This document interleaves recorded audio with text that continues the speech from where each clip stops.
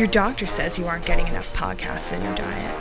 They're prescribing a week's worth of Sad Styles productions. On Tuesday, the Retrograde podcast Run Power and Lay Pipe with an episode on Sin City. Then on Thursday, the Jackass team is doing a look back on the original CKY. Also on Thursday, Mikey and Brian tell some behind-the-scenes secrets from 50 years in sports marketing on The Sign-Off. On Friday, Losing Money with Andrew Bascom is breaking down all the big fights from UFC 261. Have fun listening. Get into it.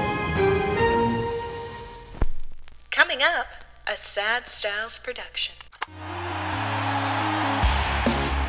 Hello and welcome. Once again, my name is Mikey Ehrenworth, signing on to The Sign Off. It's the podcast where we tell you everything you didn't know you wished you knew about the world of sports marketing. And the more I say that, the more I'm wondering, is that too much of a mouthful?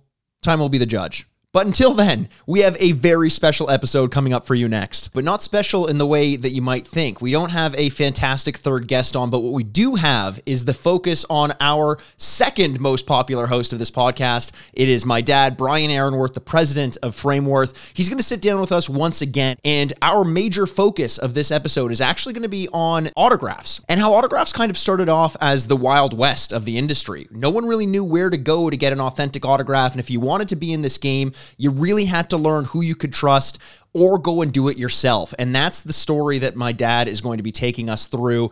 Listen, I'll take any chance I can get to sit down with my dad and have him tell me some of the stories of the earlier days of this industry. He doesn't give me a lot of time to sit down and talk with him. He's a busy man. Instead, live vicariously through me for the next 45 minutes or so. I promise you, you're not going to want to miss some of these stories. I learned actually quite a bit, even though I was working for the company at the time. There was way more going on behind the scenes than I was even aware of. And he's here to share that all with you. So without further ado, I'm going to let us go into the next portion of the episode, and we will see you guys on the other side.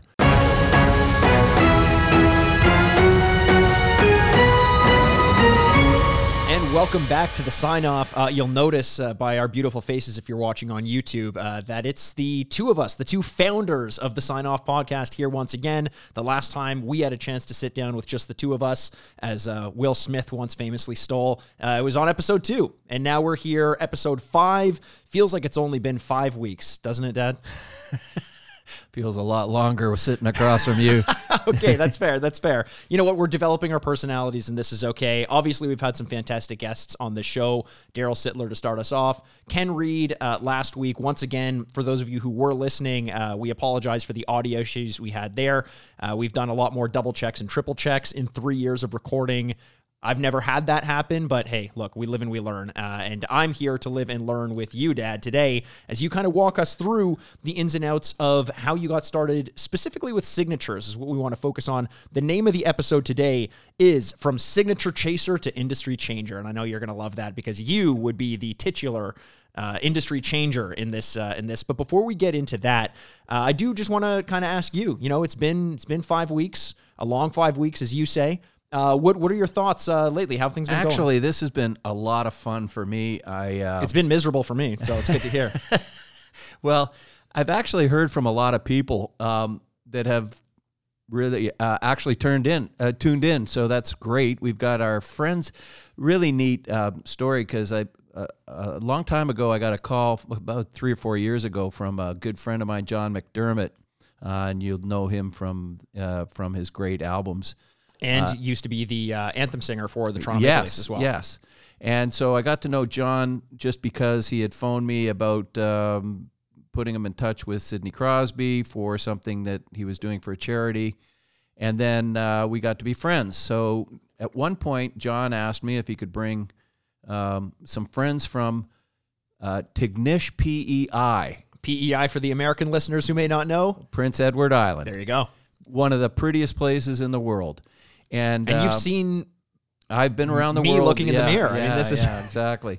So we met in the go figure. They're East Coasters. We met down in the Platinum Lounge at the Air Canada Center and started with a few pops and ended up as the evening went on. Of course, we were all kind of taking cabs home, so we're okay. But we hit it off. These guys, I could tell you, East Coasters are the salt of the earth. These are the best people around.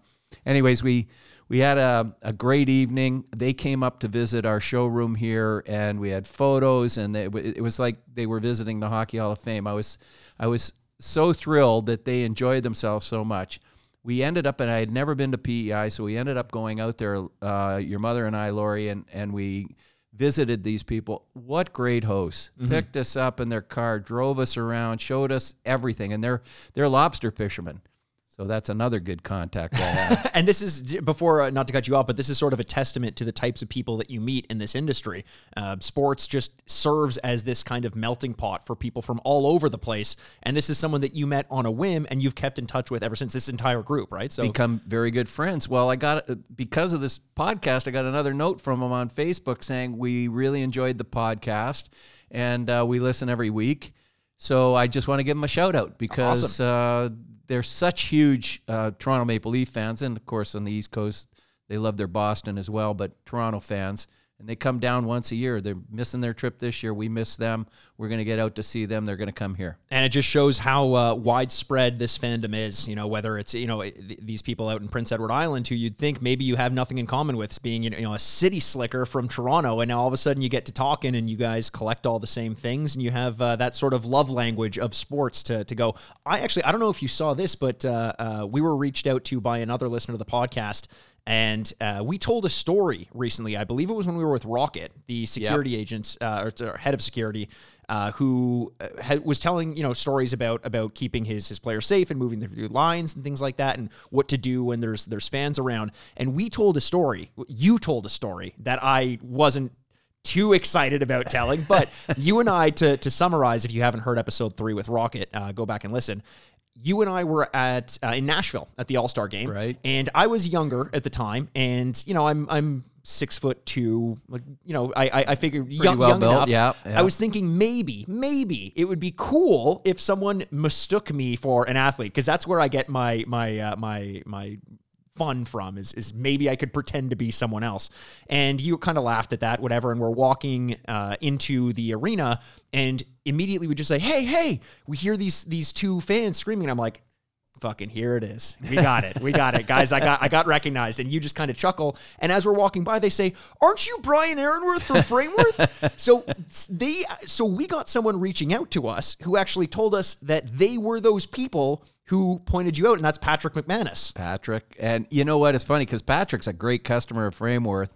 I had no idea. I don't even know that I would recognize him in the street. Yeah. But because of this podcast, and he goes to all the All-Star games, and I think him and his wife or girlfriend, I can't remember which one, but there's only one. Sorry, there's only one, but I can't remember. He's Patrick. Married. I think it's his wife. Okay. And they've been to, I think, all of the arenas to see the Penguins play, because they're awesome. big Penguins fans. That's awesome. But anyways, he said we decided that the next All-Star game that is happening that we can go to, you and I and Patrick and his wife are going to get together for a drink or two and have some fun. I mean, that is the fun of this podcast, and it may feel a little bit on the nose that we start off this podcast talking about this podcast, but the reason why we want to kind of take a break and summarize this is just to say, Frameworth as a company for so long, we're focused more on the corporate sales, the corporate end of things. We'd make deals with Labatt's and the teams and the players, but especially in the last year, if COVID has done one thing that's really helped us out, it's brought us into contact with the individual collectors on much more of a one-to-one basis. And this podcast is now another opportunity for us to reach out and get to know our supporters a lot more intimately. Which is one of the things I really love. If there's something positive came out of this COVID for our company anyway, is the fact that we used to deal through, as you mentioned, corporations, et cetera, never really getting to know individual collectors. Well, now it's done a 180 swing. And virtually all the business we're doing right now is with collectors. And it's fun to talk to them, to meet them, to see what they like and what they don't like. And we talk about, I've been in touch with all the Facebook people, or a lot of Facebook groups, and another great group that is obviously very near and dear to Frameworth is Matt Ellenberger's group, the Sidney Crosby memorabilia collectors group.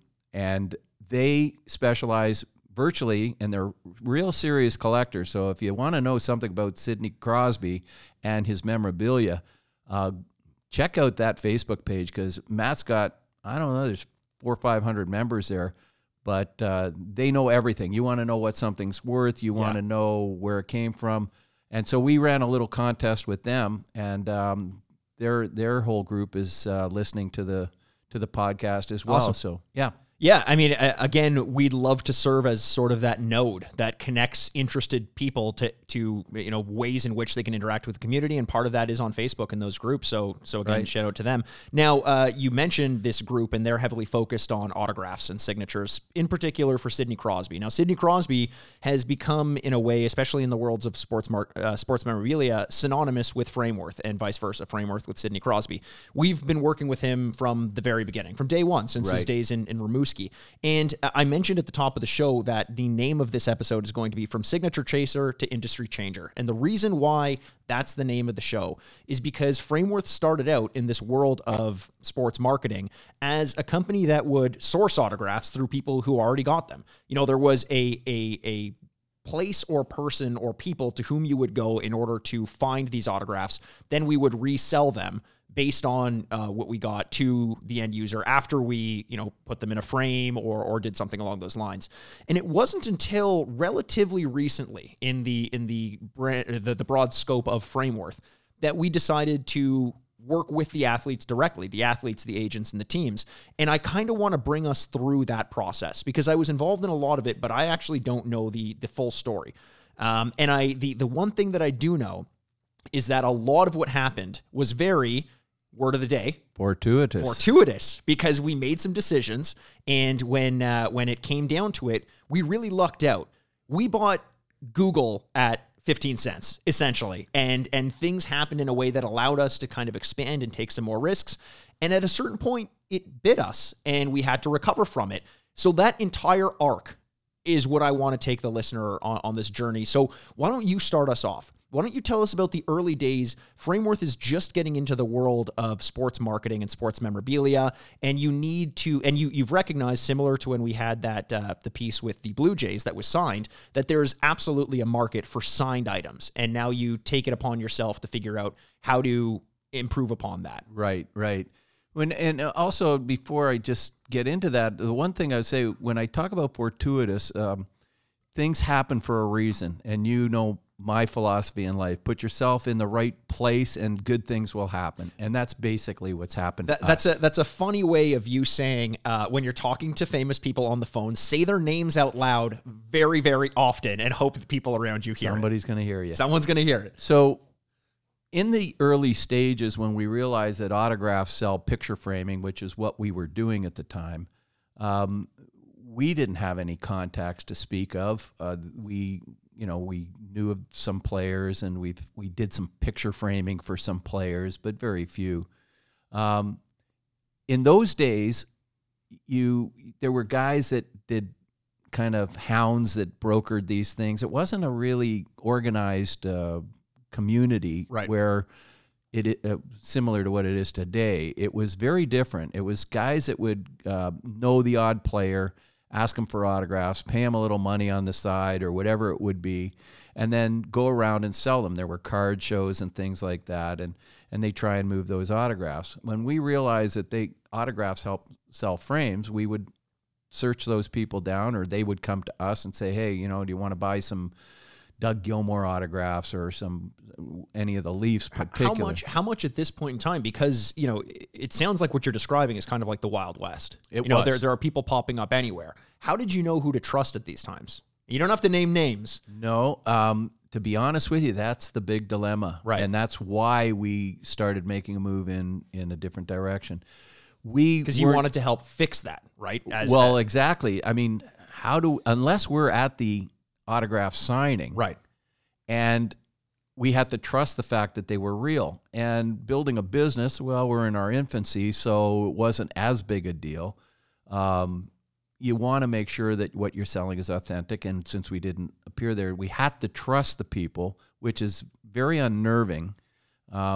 We did kind of check out their backgrounds and know that this guy was a friend of Doug Gilmour's, or that guy was the stick boy at the or equipment manager, and he would. No, I think they get prefer stick boy these days. Yeah. I think that's the correct term. So we could trust some of them, but who knows? So Right. it wasn't long before we realized that our reputation would be on the line if we were buying autographs that weren't authentic. Did you ever find yourself in a situation where you found out that you had purchased improper autographs, or no? I'm trying to think. I don't think so. Yeah. If we felt that there was any reason that they might not be authentic, then we wouldn't sell them. Fair. Right? So we've run into things. I would never buy from a card show from a vendor sitting at a booth. And in fact, even today, there's a lot of trust that goes into these companies, and we can get into that in another show, like PSA and JSA Sure. and all that. But I'm not sure. I mean, it's great that there's some source there, but I'm not sure what their real qualifications are for gauging. So I have a hard time believing that even with a PSA or JSA autograph on, or a certificate on it, that I would trust it 100%. I mean, it's only an opinion. And of course, that's the same with Frameworth. You got to hope that we are not doing anything, or Fanatics or Upper Deck is not doing anything untoward. And we're moving in that direction to try and fix that and find better ways to make sure that you can trust the authentication. And we got into NFTs and things, and we'll go with that. I mean, to be fair to PSA, JSA, I mean, and those are companies that are trusted throughout the industry. Yeah. And they're doing what they can with what, us in the industry, we call hotel autographs. It's very hard to determine with 100% certainty what is and is not an autograph, when what we wanted to bring to the table, or you wanted to bring to the table when you decided to get, and we'll get into this, some exclusive arrangements with some of the athletes, was a consistent autograph that was always recognizable regardless of what it was on.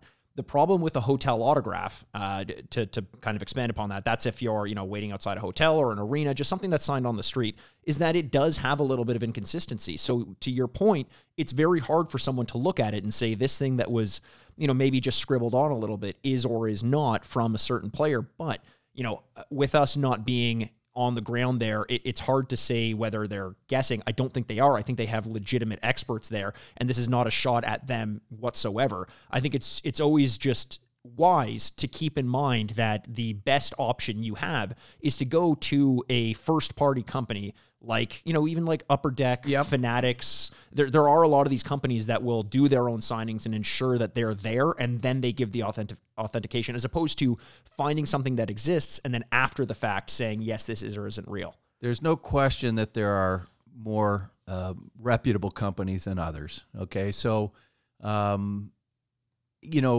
if the best way to do it is to see it being done, right? But the second best way to do it is to make sure that that the source is a legitimate source. Yeah.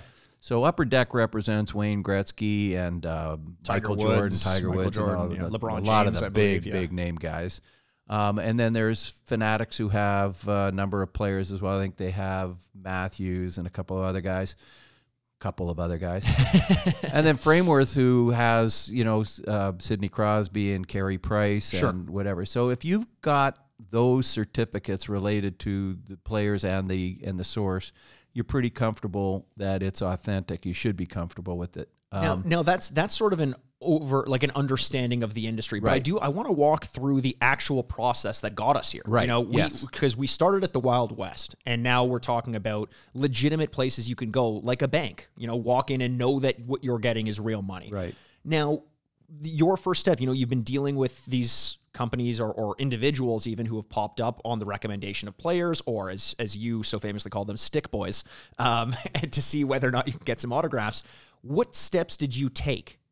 And what was your initiative to try to fix that? Well, the first thing was I was uncomfortable as the business grew, buying that many autographs, and our company was growing and getting a better reputation, and I didn't want to risk our reputation by taking a chance and buying something that. So this was always a fear at the time. Oh, from day one. Yeah.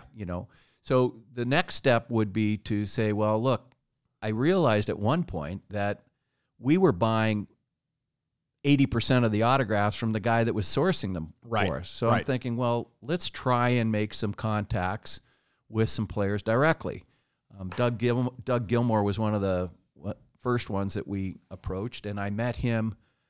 I'm trying to think. I guess we met him through a fellow named Steve Davies. Okay.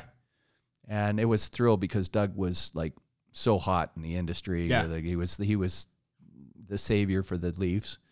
And Steve was a guy that just came to me to do some framing. Mm-hmm.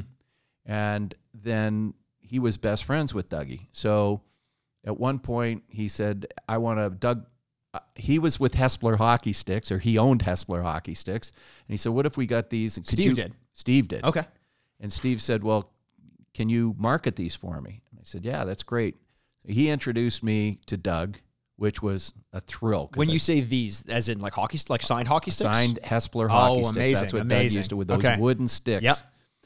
So I met Doug. I remember bringing about 30 or 40 sticks to the pub behind University of Toronto there.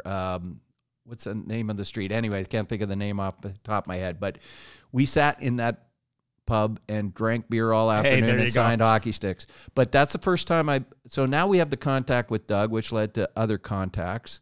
And the more we did that, the more we didn't need these other guys. And one thing led to another, and people just started to realize that they should come to us if they wanted to sell their autographs directly. And then from there, I mean, so this is kind of just case by case basis, right? Right. So you meet someone in Steven who has a contact with Doug, and you say, let's do it. Steven and Doug, by the way, if you don't have their last names, those just sound like very off the street names. Yep. Turns out they're very high profile people. From there, though, you start to expand, I believe, right? I mean, what brings you from sourcing out not agents, just people on the street who have contacts with the players? How do you then expand? How do you then increase your roster size of people you can go to get autographs? Well, word gets out that you're buying a lot of autographs, Right. and that and by this time we're starting to get associations with the NHL and the Players Association and getting licenses. So would you have had licenses at the time where you were buying the autographs? Not right at the beginning. So the frames would have been fairly simplistic then, just a framed image. We were doing what everybody else was doing, was taking a nice image and framing it up. Well, we were actually leading in that department of doing things. People kind of ended up following our lead on that. But as time went on, we had the licensing. Our reputation grew as a legitimate company that had all the licenses, paid all the royalties, et cetera. So that had people coming to us. Right. But well, I guess the biggest thing that happened once we started buying a lot was being approached by an agent who was a golf agent. Okay. The golf agent was Dan Cimarroni. Okay. A name that I feel like a lot of our listeners will know. He's Sheffy, and he came to me. He knew of our company, did some framing here. We were doing Maple Leaf Gardens framing and the Leafs framing and the Raptors framing by that time. would he have been independent at this point, or was he with a larger? He was with IMG. He was with IMG, which currently CAA bought up IMG, I believe. IMG Hockey. IMG still Hockey. exists. Right. As a major entity, but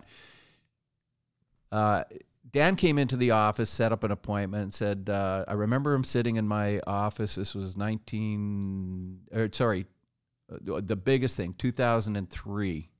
And he said to me, Brian, I represent a golfer, Canadian golfer. He's a nice guy, Mm-hmm. and he's up and coming. He's our top Canadian golfer. Being a golfer myself, I kind of knew who he was talking about. He says, just won a tournament out west in the Vancouver, his first major win, I believe. I said, well, you're talking about Mike Weir. And he said, yeah, he's my client. And I said, well, that's great. We don't really do much in golf, and Mike was good. He was like our top guy, but I didn't know whether I could market Mike. Right. Especially, being so focused on hockey. Right. It's not like your clients who like hockey are necessarily going to be interested in golf. Don't get me wrong. Mike was an up-and-coming big name, but we didn't do anything in golf. Right. So I said to him, you know what? I can try. We'll do a deal. I want an exclusive deal if I'm going to put the effort into it. And he said, yeah, that's fine. He said, you're the company we want to deal with. You've got a great reputation. So we did a handshake deal. Before we go on there, you mentioned exclusivity. Right. Which is something maybe we take a little bit of a break and explain that. That was a new idea at the time. Yeah, there was very few people that would do an exclusive deal with you. Doug would sign for me, but he would also sign at card shows, and he would sign for AJ's or anybody else that was around. Now, a part of, some listeners may hear that and think it's selfish. You want a stranglehold on the market, but this relates back to what you're talking about autograph signings being the Wild West. If there is only one place you can get signatures, then there is only one company that can authenticate those signatures. So by striking a deal with an exclusive nature, you're kind of limiting the variables in whether or not an item is authentic. So you're increasing the value, because it's like, if you want it from the source, you have to go to the company with whom they're exclusive.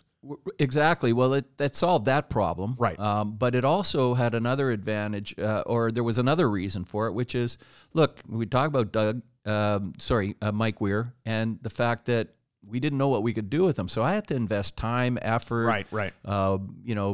Get some website designs for it and all that stuff. And if I'm going to do that, and then he's going to go with everybody else, then I didn't know whether I wanted to put the time and the effort in. Sure. Dan said, no, we're with you. We'll do an exclusive deal. We shook hands. He walked out, and we started to prepare for Mike Weir. 2 weeks later, I'm sitting there watching the Masters. Mike Weir wins.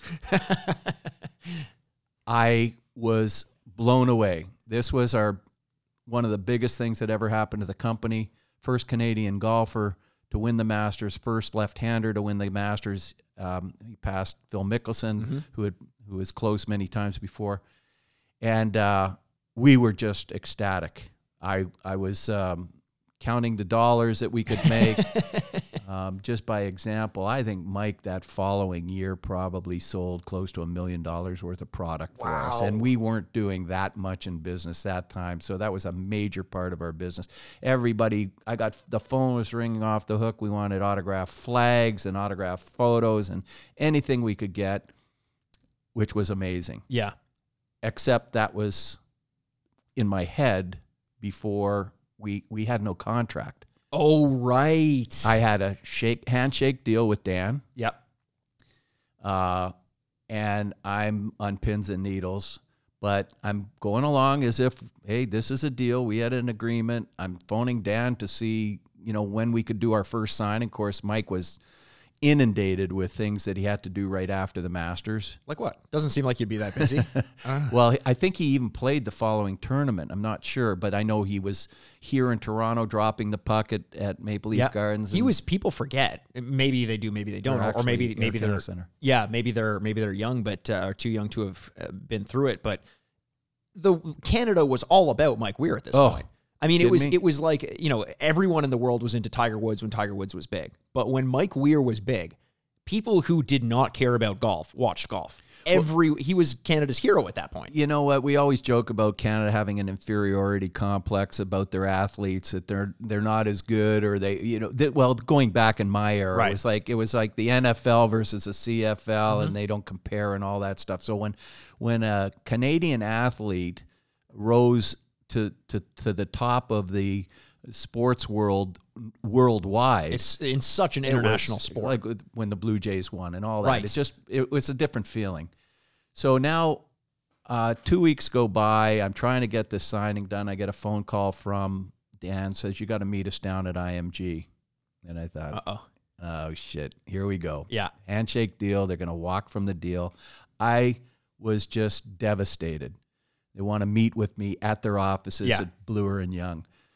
So I prepared this product line to bring down to impress them. We framed up pictures without autographs at our expense, even though, we just gathered pictures and showed them how impressive our line could be.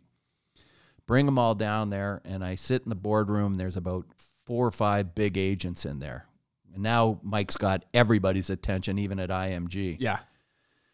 And I'm sitting with them in the group, and I'm waiting for them to give me the bad news. And I said, guys, this is the line. They were very impressed. They said, well, how are we going to do this? I said, well, we still okay? I said, of course we're okay. We gave you a handshake deal, and we're going to honor that. But the reason they called me down there was they felt that the deal should be a different structure because it's so much bigger. Right. And that's where we came up with the idea that we would only sell the products as a framed item. We wouldn't sell autographed photos and odds and ends that people could junk up by putting them in their own collection. They wanted a standard set for the look and feel of the wall decor. So if you wanted a signed Masters flag, you had to get the standardized style of a Masters flag that you weren't going to Frameworth put it offered. in a cheap black frame and whatever. Right. So they wanted a certain standard set.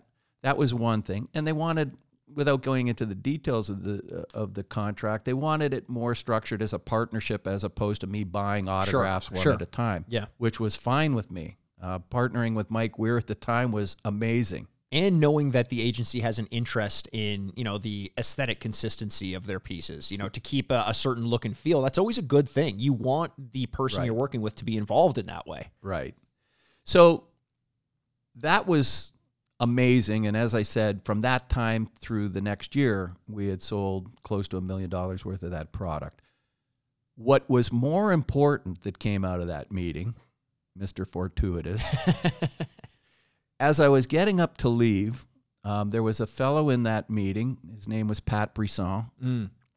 Little name. I don't know if anyone's heard of it before. Well, Pat at the Brisson. time... No, not at the time, but now. Pat was, an up-and-coming agent. Yeah. Many of you will know that he's one of the leading agents in the business right now. One of the most powerful human beings. I think in he's the hockey number right one on the power list of agents. He'd be number one, I think. Yeah. And J.P. Barry, I believe, was there, who's partner, and they work for IMG as well out of Toronto. And so, as I'm getting up to leave, I remember Pat saying to me, he says, "Brian," he says, "I'm here. I have a hockey player that I'd like you to consider." And I said, "Well, who is that?" And he said the name Sidney Crosby. And I went, "Well, that's interesting." I honestly didn't know that much about Sidney. I heard about him a little bit as some phenom that's coming up and playing amazing hockey. And I said, "Well, you know what?" I said, "What's it take?" And he said, "We're looking for a $50,000 minimum guarantee." For at the time, 14-year-old kid? I don't even give $50,000 guarantees to most of the current players. Yeah. Okay. And that's what we would have to buy in 1 year. For a kid just leaving Shattuck St. Mary and moving to Rimouski, he wasn't even going to the NHL. No, we still had years left. And I don't really know much about this guy. But I do know what Mike Weir is worth to me. Sure. And Mike Weir was going to be our big golden calf. Yeah. So I was afraid to say no. I thought if I didn't say yes to Sidney, then they might pull the Mike Weir deal. Oh, see, that's an element I had not heard. So part of the reason why you did it is because you maybe not felt that they were pressuring you, but you may have inferred that. I didn't have $50,000 to do it. Oh my God. I mean, if they sold, I knew if Mike Weir sold, then I'd have the money to guarantee, even if I had to waste it or lose it. Right. So, which would looking back, was it a waste? No, we did okay. You did okay. Okay, we did okay. I'm just checking. Just checking. Yeah. So, I remember leaving the meeting thinking, I better do some homework on this Sidney Crosby kid. Mike Weir did really well for us. Thank you, Mike, for helping us take it to another level. And Craig, his brother, we've worked with for forever. Craig and they got into the winery business. That's a whole other thing. Yeah. But so as I left, I was really excited about Mike Weir, and I knew I had to learn a little bit more about Sidney Crosby because I just made a big commitment. Sure. I didn't even have to make that commitment to Mike. Yeah. Mike was going to sell regardless. Yeah. So as we left, that was it. That was how we got Sidney Crosby. Well, it wasn't a final deal. Pat had to. Well, this is another interesting story I just thought about. Pat had to get permission from Troy and Trina Crosby and run it by them, of course. Sidney's parents, yeah. And he had to kind of go to them on our behalf and say, I've got this great company, Frameworth. Here's some of the work that they've done. They just represented Mike Weir, et cetera. But don't forget, there were people more knowledgeable than me about hockey at the time. Right. I'm pretty good, but more. And they said that there were other people looking to get Sidney under their umbrella. Okay. Even knowing about that $50,000 guarantee. So there were people who knew enough to know that he may be worth $50,000 at I believe 13 or 14. He was 15, I think, at the 15 time. at the time? 15. Okay. So now we do this. So I'm worried about this deal with Mike, but now it's not a slam dunk that I've got Sydney. It's just that I committed to it if they want us to do it. Right. Pat Brisson comes up to visit our operation here, which is fairly impressive. We got about 35,000 square feet and a nice showroom and all that. And so he's doing his homework, and he mentioned that he wants to introduce me to the Crosbys, but there's some other people on the table. I didn't know anything about it. We ended up doing the deal with the Crosbys and worked out a nice contract. Again, a partnership type of arrangement, which is still in place today. But a little while longer, you remember the Heritage game, the first Heritage game, outdoor game in Calgary? Yep.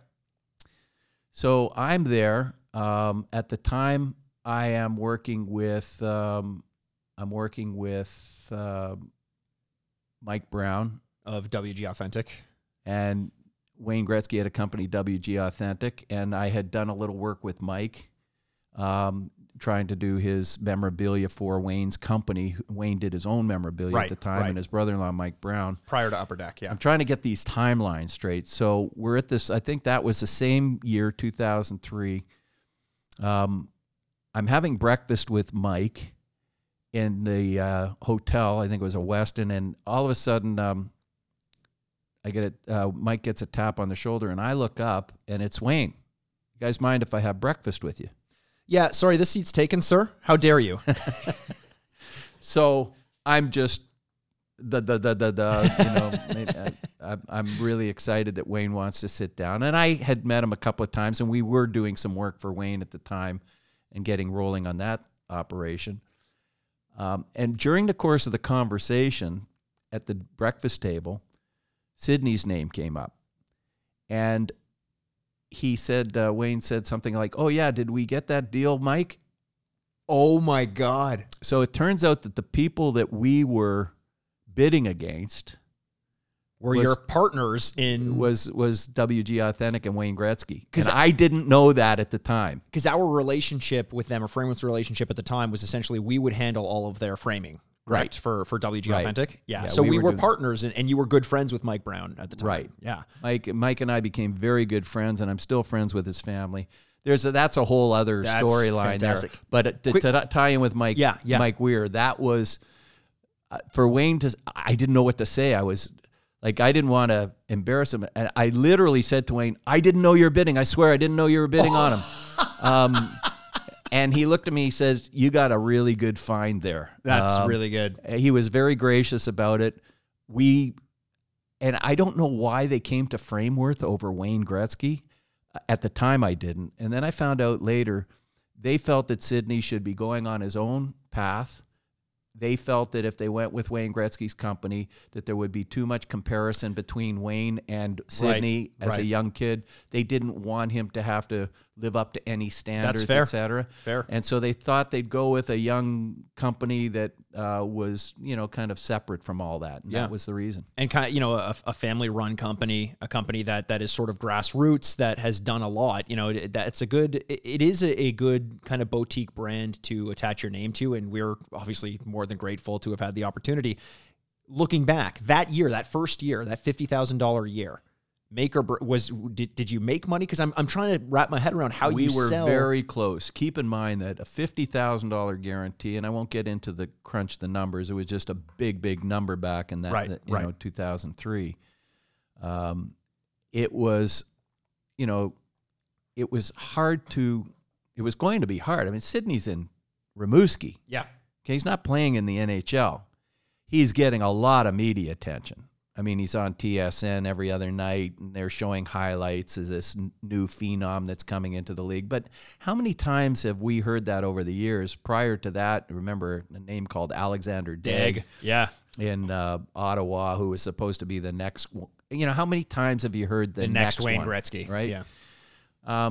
Sydney's living up to that kind of reputation without comparing it too closely. The two different things, but. you hear it all the time, but you don't experience it. Yeah. I mean, it's interesting because I was wondering, this back in 2003 was not 2021, where the hockey market is hot. It's very hot, and it's gone through its ups and downs. But 2003, NHL is hard enough to sell $50,000 worth of product. Now we're dealing with someone who's in the queue. That he's not even made the NHL yet. So I was curious. I actually didn't know that you nearly broke even. That in and of itself. Well, it took a lot of salesmanship. We reached out for, that was part of our success, is reaching out to people that we felt that could move numbers. And it wasn't as much selling to individual people out there. It was, I remember going to Avon and putting a program together where they sold a certain Sidney Crosby products in their Avon books. And I don't know if anybody knows what Avon is, but it used to be a catalog door-to-door type of sales thing. So we would sell 500 here. I did a deal with Canada Bread. That was after he'd come into the NHL, though. Yes. Yeah. So it was reaching out to people, and you had to go find them and tell them that this is going to be the next great player, and they should get on board early. And then we sold. So it was a lot of work. And really, it wasn't worthwhile. No, it hasn't. Yeah, no real benefit. And it's paid some great dividends, and we've become very, very close friends over the years. Yeah, I mean, it really has, I think, provided the company and yourself with an insight into the sporting world because of how intimate your relationship with the family and Sidney himself had become, and it does, like it or not, put you in a different tier when you're the exclusive representation of an elite player like Sidney Crosby's. Now, you've just had two, windfalls essentially fall into your lap. You must have been on a high thinking, I need to sign as many players as possible. So take me through the next couple years, because if I'm feeling immortal like you must have been at this point in time, I'm putting more money down. You buy in a hot market like that, right? Well, keep in mind that I'm an older guy, so I'm really trying to keep these timelines, and they cross over, and I'm thinking one's before the other. But as the years went on, we started, well, of course, my relationship with Pat Brisson became a very tight relationship. CAA bought out, he bought out IMG, I believe, him and JP Barry, and they took it to CAA, which is Creative Artists, which is one of the biggest talent agencies in the world. Jerry Bruckheimer. If you've seen Entourage, right, Ari works for CAA, essentially, is what they're looking at. So they're based out of LA. They moved their operations to LA. And Pat trusted me because of how well we did with Sidney and how we represented him. Because, don't forget, it's not just about selling autographs. It's about maintaining the brand. Sure. And they liked the way we did that. And we were very close with the Crosbys, understanding how they wanted to present Sidney and Sidney himself. And we wanted to make sure we maintained a quality image. Yep. Pat liked that. So basically, as Pat's business grew, so did Frameworth. And every CAA athlete in the hockey world anyways would automatically come to Frameworth. So following it up, I remember meeting Pat Kane for the first time at the awards dinner in Toronto. Right. Being introduced when Pat Brisson brought Pat Kane in to meet Sidney Crosby. He wasn't playing then. He was just about to be drafted. And he asked Sidney to autograph his hockey card. Wow. That was pretty cool. That's pretty cool. Now, little did he know a year or two later he'd be the one in that position. And Pat Kane obviously is one of the best in the league. So we got Jonathan Taves. We got Pat Kane. We've got... you name it, any one of those clients, Evgeny Malkin, right? All of the CAA clients, which are some of the best hockey players in the world, came to Frameworth pretty much automatically because they liked our model. And it was a few consistent years of players living up to the hype. You know what I mean? Like there were no Alex Daggs in that in that group. Whoever so again, you're just win after win after win. Well, Pat had a pretty good eye for talent. I would imagine. Yeah. I would imagine he played with, I believe, Luke Robitaille back in the NHL, right? Or was friends with. They Luke? were very good friends, and that's how Pat got into the agency business. Yeah. That's a whole other story. Right. Maybe we'll get Pat on here one time. That would be We're fantastic. Still pretty good friends.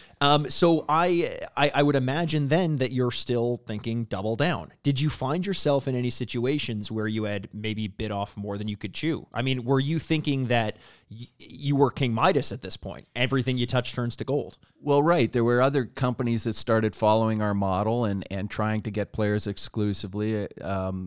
Local Toronto companies tried to grab this guy and that guy. Mm-hmm. There was a guy in Detroit, Hockey Inc. Hockey Inc., yeah. He had some of the Detroit Pascal players. Dupuis. He had, I think, Ovechkin for a while as well. Yeah.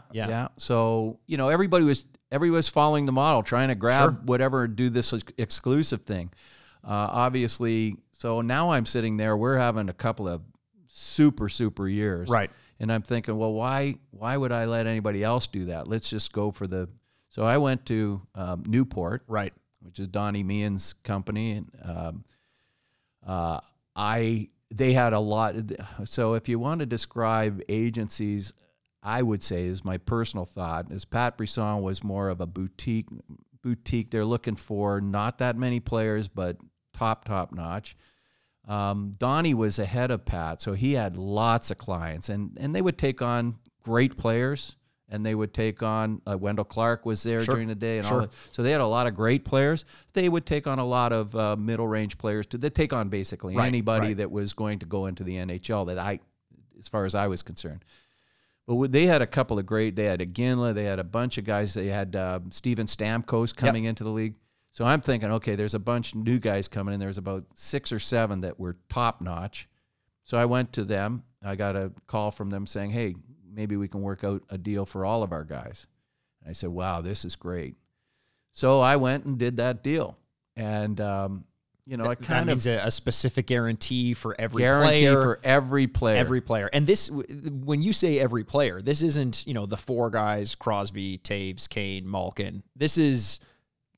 10 players. This is 12 players. Yeah, 10 or 12 players. I remember I was working at the company at that time, and I was going off on signings almost every week. And I remember at one point just seeing a stack of papers on your desk, and it was each player's contract. And each of those contracts had attached to it a guarantee. Right. Now, eventually, you would imagine you kind of run low on who you can sell to, how many autographs you can sell. Did you find yourself in a situation where you were having trouble keeping up? Well, I think I can admit that I got too big for my britches. I thought I was way better than I was at marketing. I thought our company could do way more, but it turned out that we could not. You couldn't market all these guys. Right. As it's not like they're all coming to you. The Sidney Crosby model, I mean, we had to work it, but people would find us. It would sell the product would sell itself. And then I had to go and do these signings, meet the players. I would go down to Tampa and sit with Steve Stamkos and actually did one with LeCavalier at the same time. And all these signings that we did, I was busy getting the signings done, never mind marketing the product. So it just didn't work out. Right. And I couldn't keep up the pace. Well, not with the way you wanted to structure the company as well. It seems like you always had a vision of, you mentioned CAA being the boutique company, wanting to focus on fewer people, fewer talent, and really make sure they had a brand built around them. You can't do that when you have so many people. Right. Yeah. CAA was a much better fit for us. Don Meehan put some faith into Frameworth. We didn't live up to that. We had to buy out a lot of the contracts. He was gracious enough to let us off the hook on a number of them. And if he forced us to buy out all the contracts that I had, we would have been in serious trouble. Yeah. So it isn't all roses when we were growing and learning about the industry, and I've learned so much about it. And the mistakes you make. I mean, a friend of mine said the school of hard knocks is the best school you can learn from. And sure. we learned a lot from that. Just stay within your zone and do the channels that you can do. It feels like it follows the same trajectory as like the story of Wolf of Wall Street, without all of the illegalities, where you just find a couple things that works, you ride that until all of a sudden it's too much to handle, and there's a little bit of a downfall. And thankfully, you were able to recover and take the, I guess, for you, most important parts of the deals that you had and make sure that none of your clients got hurt in the process was probably pretty important to you as well. Yeah, there's a very fine line between, for an entrepreneur, that has to do with, to be successful in business, you have to, in many cases, at least in my case, you have to be aggressive. You want to be the best. You want to be the most important. You don't want any deal going anywhere else that you could do, and that's how you get to the top of the food chain. And sometimes there's other ways to do it, but that's the way I do it. And so my aggressive nature is what built this company.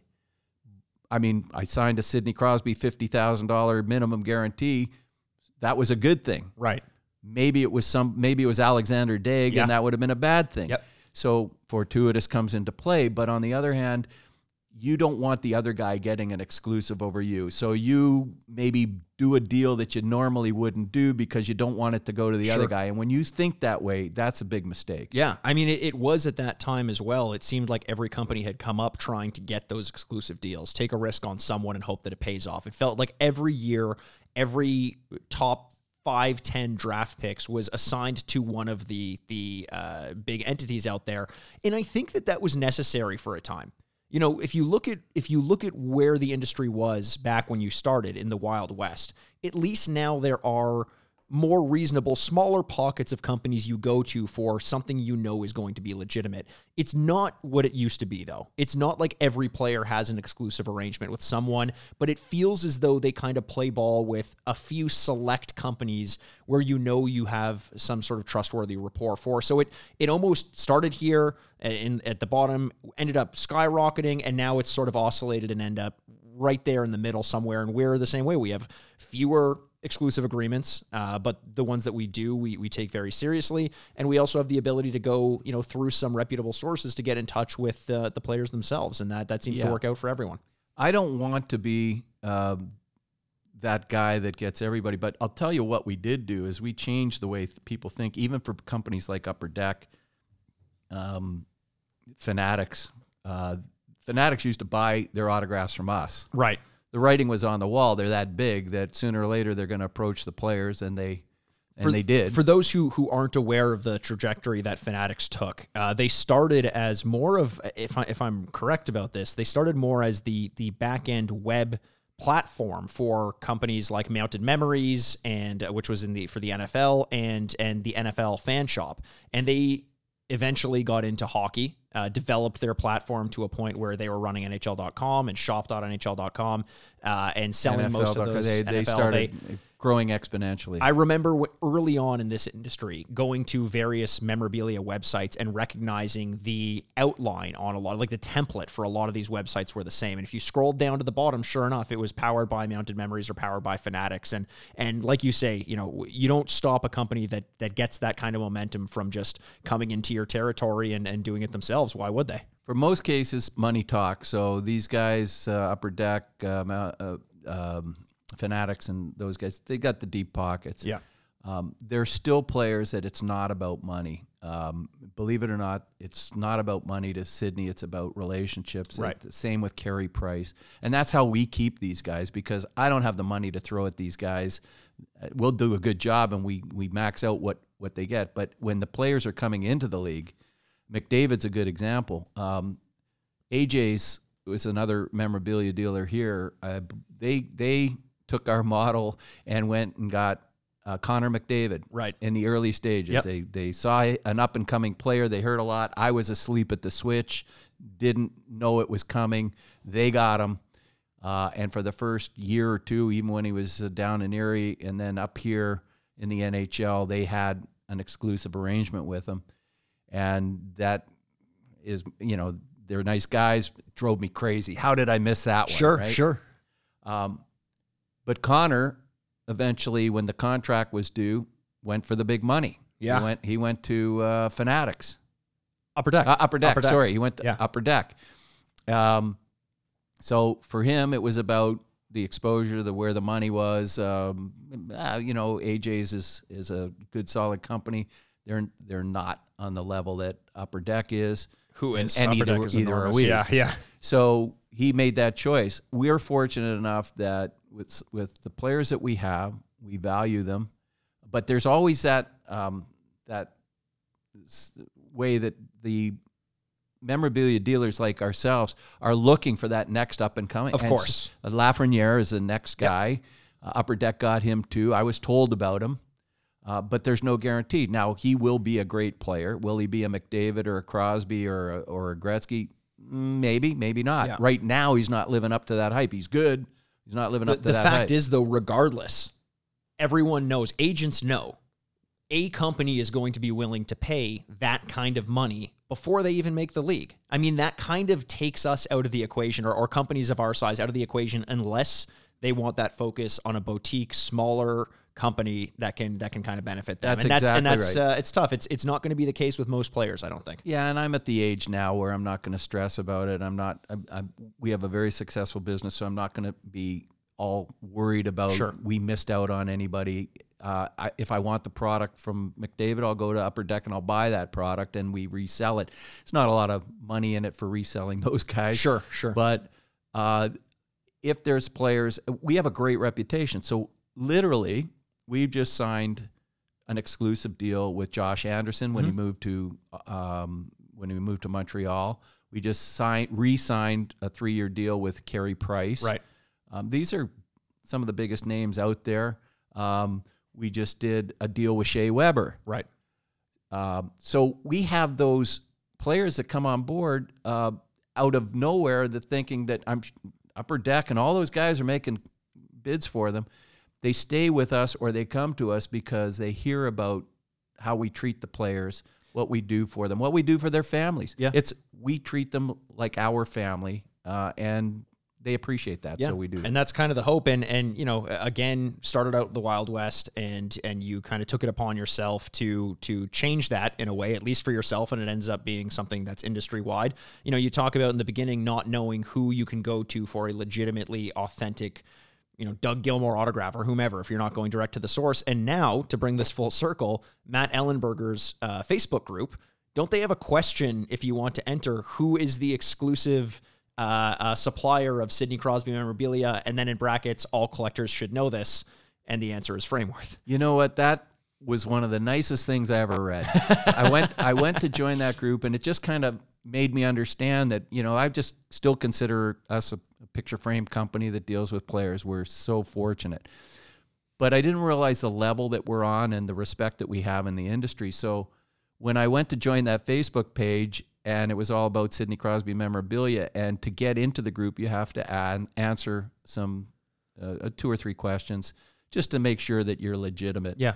And that one question was, who's the exclusive dealer for Sidney one. Crosby? So I'm giving you guys all the answer if you want to join the group. It's Frameworth.